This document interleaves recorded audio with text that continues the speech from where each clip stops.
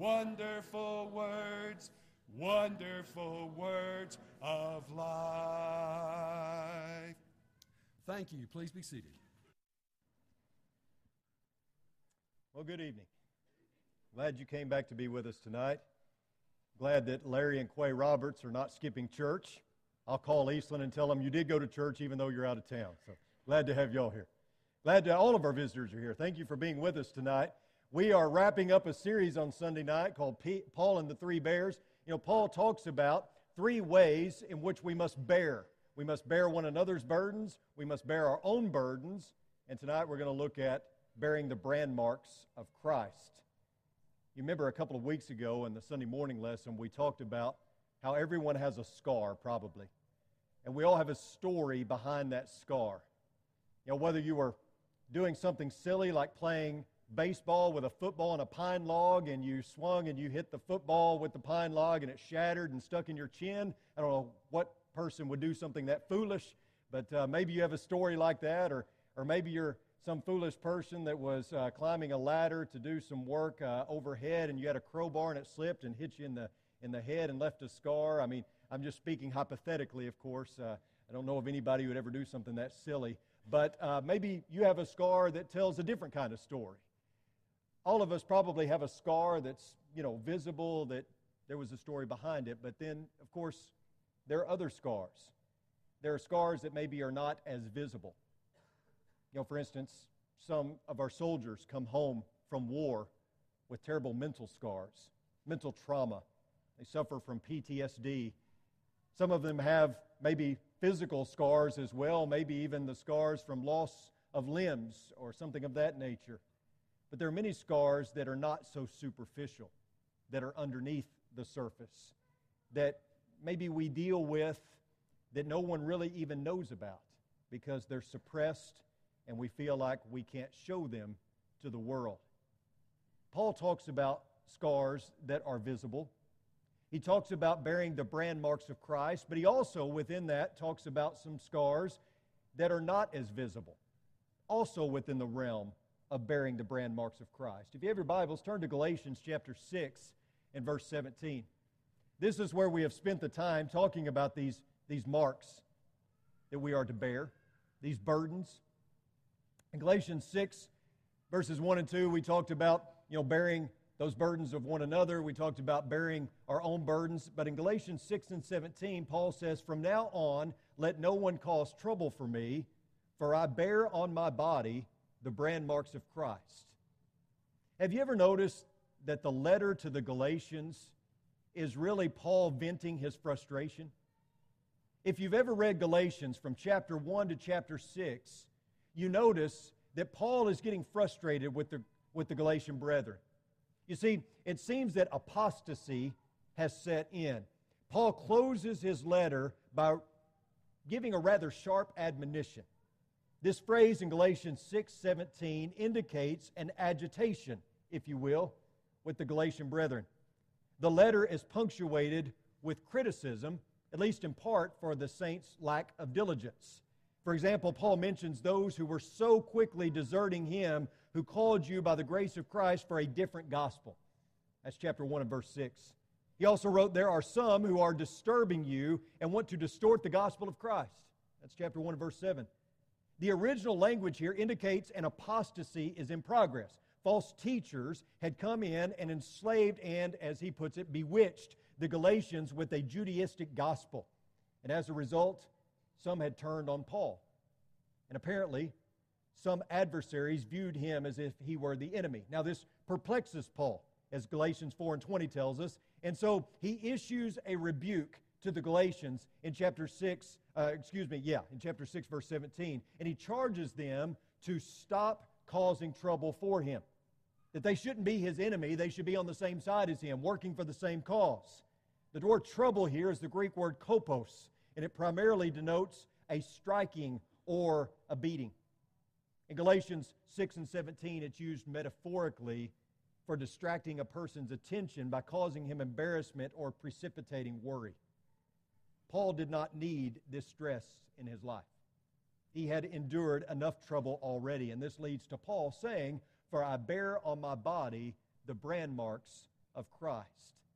Now, the present tense verb bear here is the same word that we have talked about before. It's the word bastazo in the Greek language, and it marks, it talks about marks that are visible or marks that can be seen on the surface. And it's as if Paul is issuing a challenge here by saying, look at my scars, take a good look at them. You might could imagine him pulling up his cloak and showing them his back where he's been whipped so many times. You can imagine how disfigured Paul's body was. Would not have been much to look at. Probably very grotesque and something you wouldn't want to see.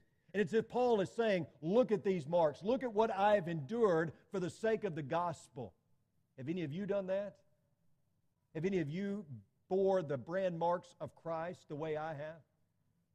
Now, if you use the New American Standard Version, as I do, the word is stigma.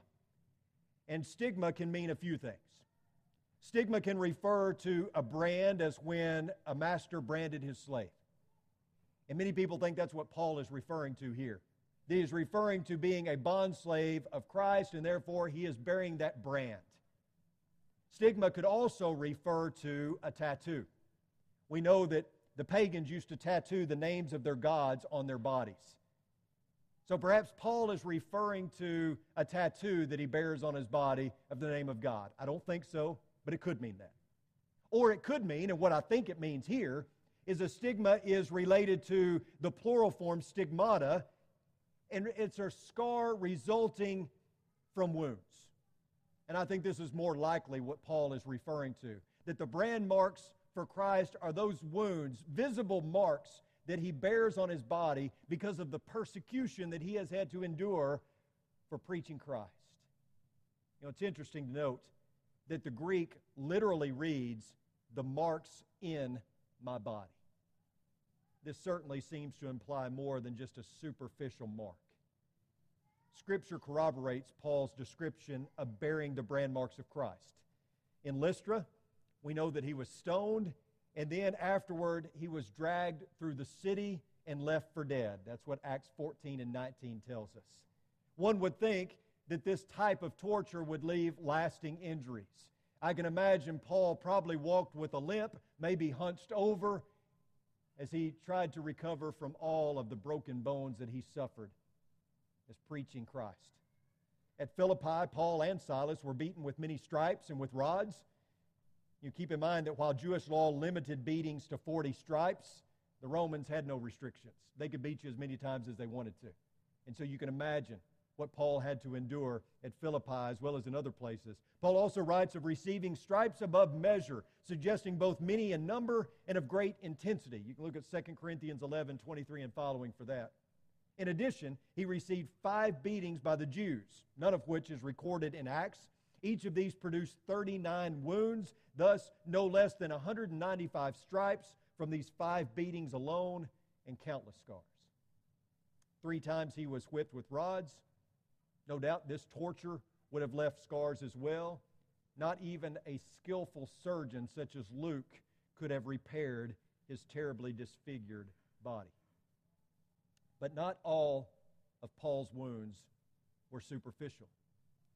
Not all of them were things that you could see on the outside. Paul tells Timothy that Demas had left him and left serving with him because his attachment to the world was so strong.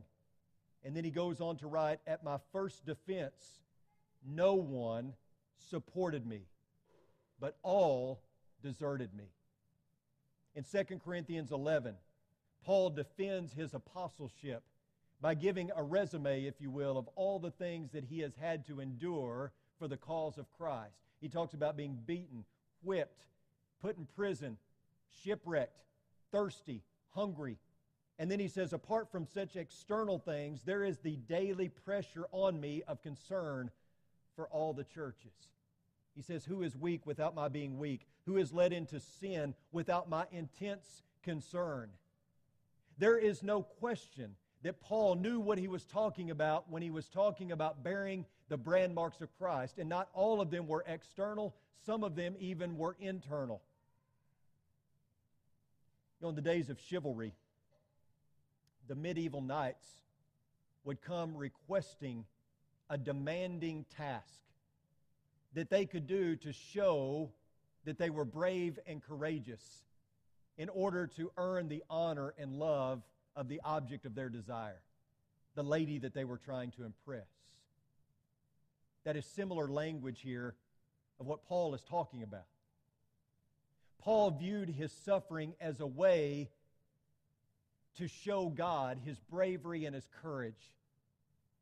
Paul looked at his suffering as a way to kind of impress God, if you will, to show him that he was serious about his commitment.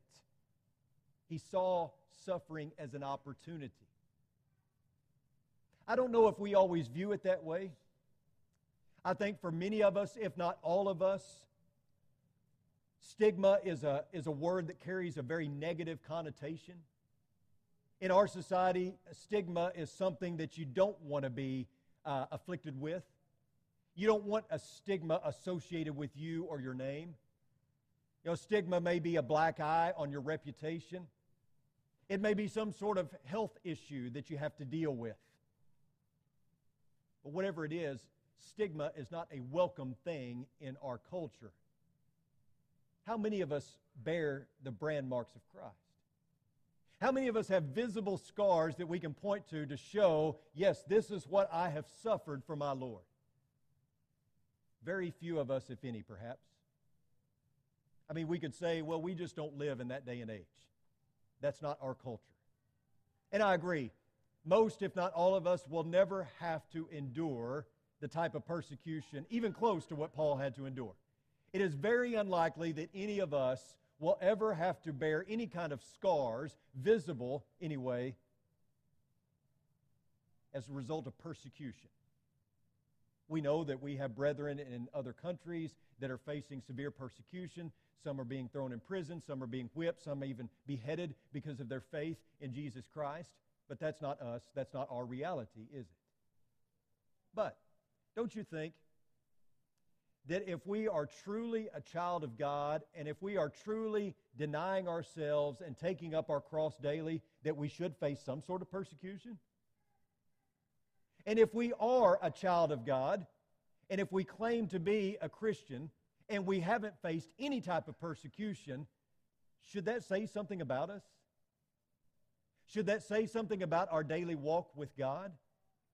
I mean, Jesus had some encouragement for the people of his day. He said, if the world hates you, you know that it has hated me before it hated you.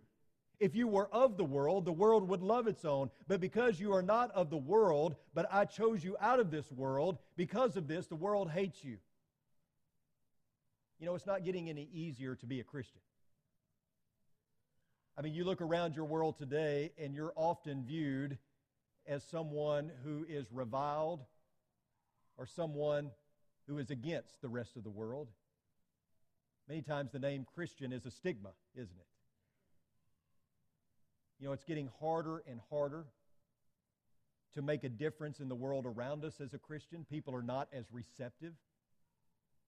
In fact, many people are very resistant to anything that is in favor of God or the teachings of Jesus.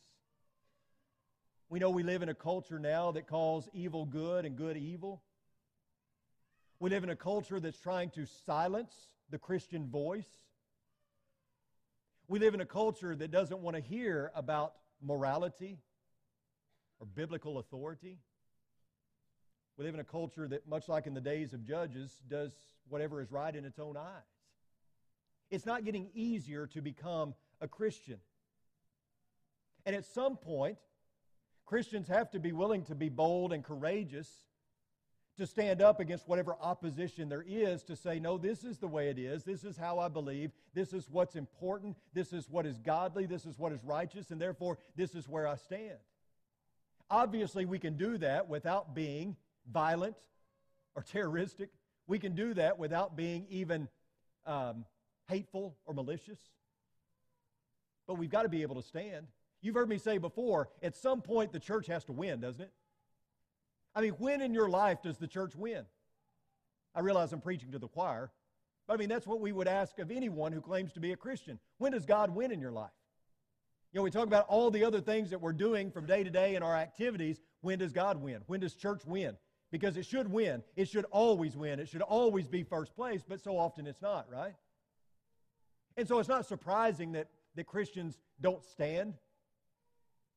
That maybe we try to mix the two, the world and our Christianity. We try to straddle the fence, so to speak. We try to have the best of both worlds. We want to stand for Jesus, but we also don't want to be too offensive to the world around us. We don't want to show too much of Jesus because that's offensive. But you can't have it both ways, can you? This is an all or nothing proposition, as you've heard me say time and time again. We're either on the side of the Lord or we're on the side of the world. We're either making a difference in the world by being a light, or we're making no difference by trying to straddle the fence or just blending in with the world around us. There are too many spiritual chameleons that just blend in with whatever surrounding they're in. And that shouldn't be us. We should be a people who are willing to stand for Christ no matter the cost. Are we willing to do that?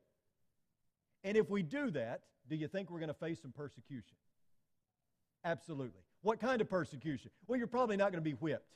You're probably not going to be beaten. You're probably, at least now, not going to be thrown in prison. I'm not saying that would never happen, but at least not now. So we're not going to face the type of persecution that Paul faced. What kind of persecution may we face? Young people, you may face verbal persecution for standing up for Christ, for standing up against peer pressure. You may face being ostracized from a friend group.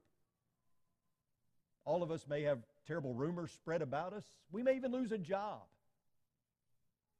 But at the end of the day, we have to stand for what is right and face whatever comes our way, knowing that we're standing on the side of Christ, knowing that we're standing on the side of God. You know, 1 Peter chapter 2, verses 19 and 20, it reads, "For this finds favor, if for the sake of conscience toward God a person bears up under sorrows when suffering unjustly. For what credit is there if, when you sin and are harshly treated, you endure it with patience? But if when you do what is right and suffer for it, you patiently endure it, this finds favor with God." Understand that to be a Christian in the first century was not about being a good person. It wasn't about going to church every time the doors were open. If you were a Christian in the first century, you will be persecuted. That was the message, really. You were going to be persecuted if you were a Christian in the first century in some way, shape, or form, whether outwardly and physically or maybe more mentally, emotionally, in those kind of ways. It wasn't just about being a pretty good guy. It was about suffering. 1 Peter 2:21 states, "For you have been called for this purpose, since Christ also suffered for you, leaving you an example for you to follow in His steps."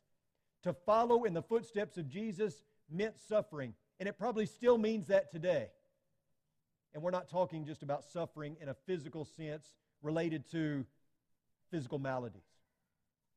We're talking about suffering as a result of persecution because of the one that we follow.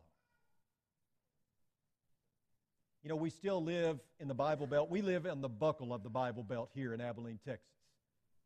And so maybe we are sheltered from a lot of this that we're talking about this evening.